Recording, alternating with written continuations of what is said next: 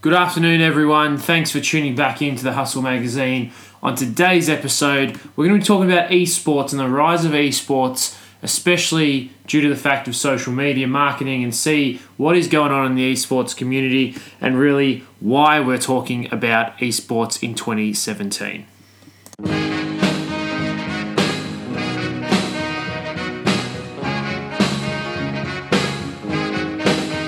So thanks for tuning back into the Hustle Magazine. I really do appreciate it. I mean, all the guys in the office are getting a good kick out of this, so we're going to keep them flowing every single day. I mean, that's the goal anyway. But today's topic, esports, and really what led me to today's topic was Bitcoin.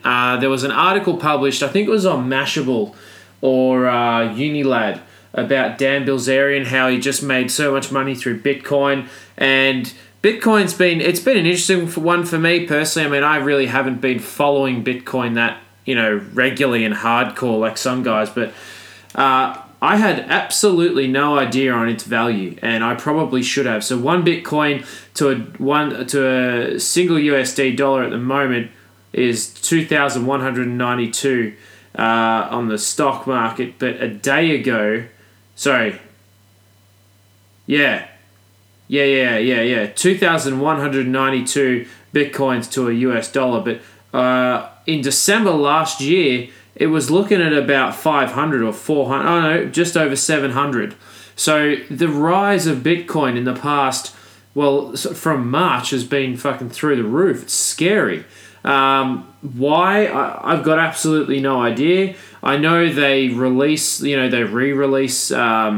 Bitcoins, like they open up as if it's a stock market, and that's when the prices rise and drop. And I've read all these articles over the past 2 days about how it's really risky. There's a lot of falls, but then there's also a lot of highs, so you've got to brace yourself for those. A couple of guys on Forbes were saying, look, it's probably good to have 20% of your investment portfolio in Bitcoin, but that's it. They wouldn't risk a large stock quantity. So yeah, it's interesting, Bitcoin. But anyway, that led me to esports, because then I started thinking about, hang on, I've heard all about Red Bull esports, and I like to play games. I'm a bit of a COD fan as well. So, esports, it's pretty cool. And to think that guys are making some coin out of playing games now is quite interesting. However, I had no idea how much they are making out of esports. And it's really got to do with sponsorship and product sponsorship. But also, I think brands like Red Bull getting behind esports is pretty critical. And I think esports is going to be a market that grows in the coming years and decades, especially with the rise of gaming platforms and the popularity of gaming, and the fact that now it's not kind of like a underground community of gamers. Everyone's on Xbox or everyone's on PlayStation and really just going at it on COD, which is pretty nice to see. It's nice to see an underground kind of community coming up into mainstream and really putting a lot of other communities to shame, especially when it comes to competition. I think the fact that esports built in with, there's an amazing website called Twitch, and their offering, which is live streaming of, their offering's live streaming basically anything from your desktop or your computer screen. But the fact that you can live stream a gaming session just multiplies your audience so far, and that's been the real big kicker for esports, is the rise of Twitch and the popularity of Twitch. The fact that Twitch's user rates are so engaged. Now you can donate to guys on Twitch and ask them, hey, play me this song, or why don't we hook up for a game? I'll pay you $500. People are doing everything on Twitch. They're trading items in the game live on Twitch, open market. It's an uncontrolled, unregulated market. Gaming in general, especially add-ons to the games and things you can buy like DLCs, you can trade those. It's unregulated. So, it's a whole new marketplace, and the rise of esports has just come out of all this. I think it's great to see teams of 5 or 4 or 6, however many, it depends on the game as well. The whole competition layout for the teams, I think that's awesome. And it really puts a focus on the fact that they are a team rather than an individual. I know there are some esports, competitions that are individual ones, but, the team ones draw in the money and the team ones draw in the crowd. And I just think the brands in the esport market have done so well out of these massive esport competitions. You look at brands like MSI, Logitech, Red Bull. You look at other brands. Dell has done so well out of Alienware through this. It's a joke. But they've got an all-encompassing strategy for marketing and social marketing just given to them in their lap. They've got end consumers, gamers. They're paying attention watching these competitions. Point number one, they have a unique attention. Point number two, it's interesting for them because they actually play the games, so they see the product being used, and then they think, oh shit, if I've got to get better, I've got to get one of these. Brand awareness is crucial in the tech industry, as you know, because it's so heavily populated and saturated, but these brands are doing so well. And then the fact that they're able to piggyback off aspects and assets like Twitch, live streaming on Facebook, and just the audience reach that's been built from live streaming for gaming is insane, because these games aren't just played on a national level, they're played on an international level. So your market is then automatically turned to international, but then also your audience is turned into international as well. So some kid in Sydney could just log on, open up Twitch and start a live stream, but actually, 500 million people in Korea could be watching it if he's that good and if he's that well known. So, these gamers aren't to be kind of underestimated here. They're making some serious coin off Twitch and live streaming it, but also esports. And the fact that, I was thinking about, I read an article on Masterable or Unilad thinking about Bitcoin. The reason why I read it was because I saw the headline, Dan Bilzerian makes another $1 million. I was like, here we go. What's he done now? Selling crack. And probably shouldn't say that, but anyway, and then I saw it was Bitcoin, and I was quite taken back. I was like, oh yeah, what? Bitcoin's just a currency conversion, like, one Aussie dollar to a USD, and if it's a Bitcoin, it's going to be one Bitcoin in Australia, and it's going to be one Bitcoin value in America. It's not going to change. But no, it's not. It's its own currency, and that took me back. And then there was an ad. I think it was an ad for Red Bull Esports or an esports comp. I clicked on it, and I was just automatically engaged. And hence the episode today. But I'd love to get some esport guys or gaming guys on this channel to really talk about what esports has done for them, and third-party apps like Twitch. You can go on Twitch anything as well, by the way. It's not just games. Like, I'm a road cyclist, so I've got my trainer set up in back at home. I'm on Zwift, which is like it's kind of like a third world. You log in online. It's a third world game where it's you and your avatar. You've got your smart trainer, and you're pedaling around this island, and there's 5 or 6 courses. As you go up a hill, the resistance changes on your trainer, so it's harder to ride, and so on and so forth. But there's cycling races being live streamed on Twitch every single day, and it's just amazing what can be done. And the thing that brands have to recognize is that it's not going to be pure advertising like in the past with commercials, and it's you get your 30-second TVC and that's it. It's not going to be that. It's all going to be through product endorsements and sponsorships, but then also product placement and brand placement as well, and that's really key. And that comes at a cost. It's often at a greater cost than your old school advertising, but there's more bang for your buck and more return too. So the interesting thing that I found out about esports, and it really flows back into social media, was how esports has taken over social media for this gaming community. Every time there's a massive esports comp, it is absolutely pumped, whether it be through Red Bull, whether it be through your esport, your promoter, your competition promoter, whoever it is pumped. And when I'm saying pumped, it has got some serious advertising dollars behind it on social to get people watching and looking at the live stream. And for brands, now they're going to have to start realizing and recognizing and sorting out, look, we're going to have to jump. They're going to have to start thinking like, look, we're going to have to jump on this live stream, revelation and revolution in media. But how do we measure what we want to get out, and what do we want to get out of it? Is it views? Is it eyes on our brand logo? Is it, people using our product and then getting them to do an endorsement, live grab afterwards, or what's the best way to do it? And there was a really interesting strategy that Mr. Olympia had last year. When I was watching that, they live streamed the actual show. It was pay-per-view. I think it was $100 or $200 in Aussie to get the pay-per-view. It was like an 8-hour viewing session. You got every single bodybuilding comp come up, and you saw everything. But the aspect that was free and that was live streamed free for all consumers on social media was the backstage interviews. So interviews with the winner, guy that got second place, third place, before show interviews, after show interviews. And I thought that was really, really interesting, because if I didn't pay the $200 or whatever it was, I would have been satisfied with the free live stream that I had received from the from social. So that's that's something to think about. There's a bit of a loss on potential sale value, but you're gaining a lot of audience. I'd love to see those figures from Mr. Olympia last year, especially in the live stream, because that would be super, super interesting. But yeah, just the way brands are using live streaming now, I think it's pretty key, and one of the best examples of it at the moment is esports.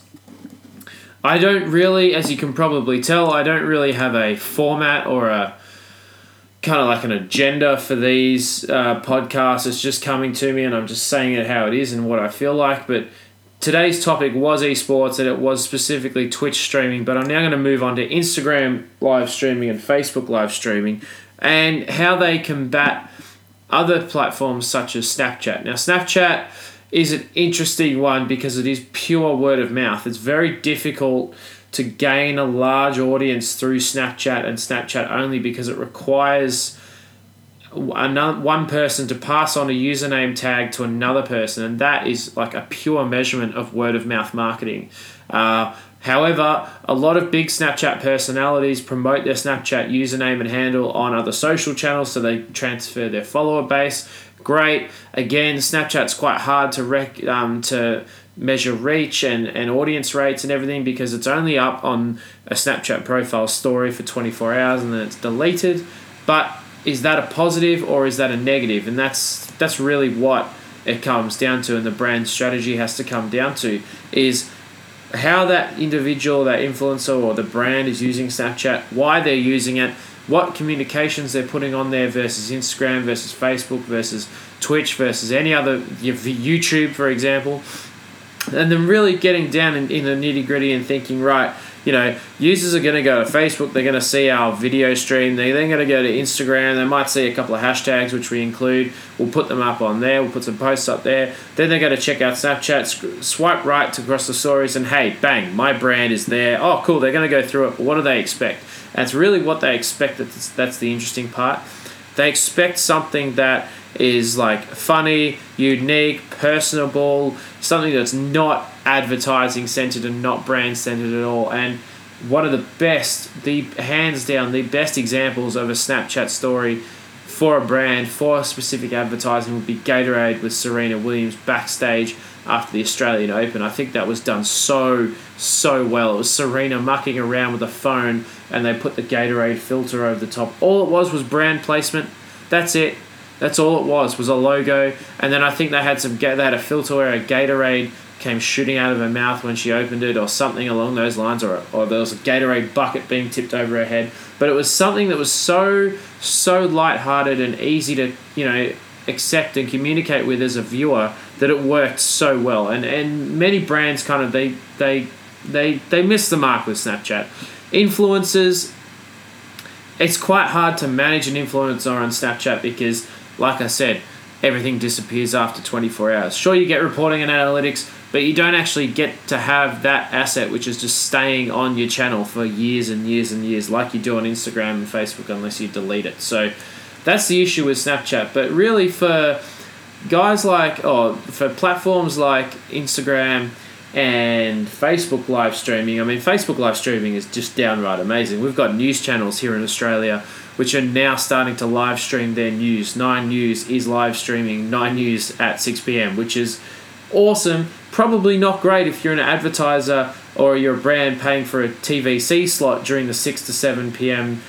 News channel zone. But hey, 9 News understand that TVCs aren't going to be around for the next 80 years. They're probably going to diminish after 20 because there's the lowest conversion and return on investment rates on television ads and commercials. So, live streaming, that's a great way for them to engage their audience. And I think it's working well for them. I don't have any stats on it, but I believe it's working well, because if it wasn't, they'd probably remove it. But live streaming on Instagram is an interesting one. I know the story feature on Instagram, and I agree with that. I think that goes well. I think it combats Snapchat very well. It combats Facebook quite well. It doesn't combat Twitter video as well as it should, but it does.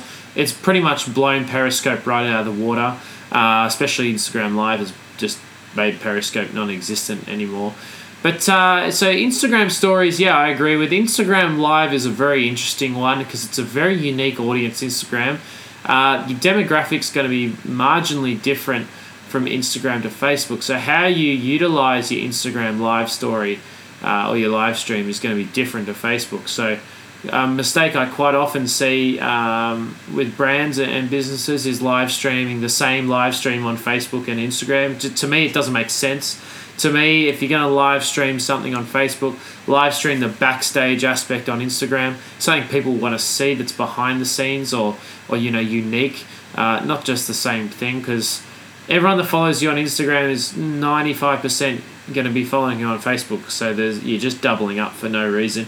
You're duplicating your content. You're not doubling the new content rate, which is an issue as well. So I think Instagram live story is an interesting one. I haven't actually tuned into any live on Instagram. I don't think I've tuned into Facebook Live. I've watched tons and tons of Facebook Live videos.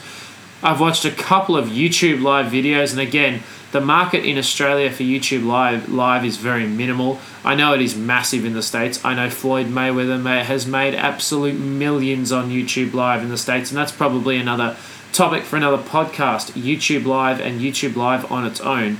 But in Australia, we don't have a lot of pay-per-view offerings. I just don't feel it's in the market. It's not accepted in the market. We've got Foxtel, which is essentially cable here, but that's quite expensive. We've also got a lot of free-to-air TV, so you've got that option. But now with Facebook Live coming in and live streaming, making people pay-per-view on YouTube in Australia, it's just not going to work unless it's a big name event like a Floyd Mayweather fight. On that note, I cannot wait to see Floyd Mayweather get his ass kicked by Conor McGregor. Let's go, Conor McGregor. Let's kick Floyd's ass, because I can't wait to see him hit the deck 4 or 5 times. But again, that's another podcast. But YouTube live streaming, it's an interesting one. YouTube, it's great for video content, It's also great for SEO work, but I don't see many brands using YouTube Live well. I don't see them using YouTube Live at all. And I know the reason in Australia. It's because it's not used predominantly in mainstream culture. But in the States, I'd be really interested to see if any of you got any comments. Please put them down below about any great YouTube Live campaigns or videos that you've watched or streamed into, commented on, engaged with. A classic example of a great YouTube live stream, and it's probably the only one I've ever seen actually, is Mutant Live on a Friday. I love their engagement with the audience. I love what they're doing. It's like a TMZ style kind of aspect of a feeling of a show. It's great. They do it, I think it's twice a month on a Friday. That's a great YouTube Live. But they also stream that on Facebook, and they stream it on Instagram, I believe. So it's not unique to YouTube Live. But yeah, it's a good one. But tying this all back into esports and the rise of the esports economy, I think the esports economy is really going to grow from aspects and assets. Really, actually, it's going to grow from assets like live streaming and live engagement, because that's what gamers expect. They now expect things to be live. They're playing live online against 12 other guys shooting at each other. Who is the best here and now? Period. That's it. They want it live. So things that aren't live, especially in the e-gaming world, there's no point. So creating assets that are live and that are instant for the e-commerce, for the esports commerce and marketplace is critical for brands going forward, and I can't wait to see what Alienware and Dell and Logitech come up with next. And I really am looking forward to seeing what Facebook do with esports as well, and Twitter. Twitter's a great one for events. You see, NFL. You see all the NFL games, there's a Twitter hashtag. The Super Bowl, there's a Super Bowl hashtag. Everyone's on Twitter because it's at the event, it's live. Everyone's saying what they think, and that's it. Move on to the next point, move on to the next comment. So getting Twitter involved in esports, that'll be really interesting. But to see how they do it, it's going to be even more interesting. Is it a live feed on a Twitter app that's an esports Twitter app? Is it a specific esports section on Twitter because it's esports is its own community? And look, let's face it, it's a pretty narrow demographic. Like I said at the opening, everyone plays games. Yeah, well, everyone under 40 plays games. Let's face it, no one over 40 is tuned into Xbox, and really, the esports kind of superstars are between the age of 12 and 25. It's not going to be above 30. So how they engage with that community is going to be even more interesting to see and to really see the rise of the e-commerce platform. But that's it for today's podcast. I know I kept it nice and short and sharp and sweet, focusing on esports. But look, if anyone's got any comments, please add them below. Please email in or send in or tweet in. Actually, everyone jump on Twitter and make sure you like us. It's called hashtag Hustle Magazine. We're at hustle at _hustle_mag. Send us your questions. We'll be doing some live streaming of our shows coming up. That'll be pretty interesting when we decide who else is going to join the panel at the Hustle Magazine. So get involved, get your questions in, so we've got something to at least talk about that's relevant to you. If you want to come on board, if you want to do a bit of a Q&A on this, by all means. If anyone wants to hook up and link up in this podcast, send us a message. We'd be loving to have you on. But until tomorrow, thanks for tuning in. Make sure you subscribe. Make sure you like us on Twitter. You follow us on Twitter. You like us on Facebook. You get involved and you get hungry and you get hustling. So thanks, and we'll see you tomorrow.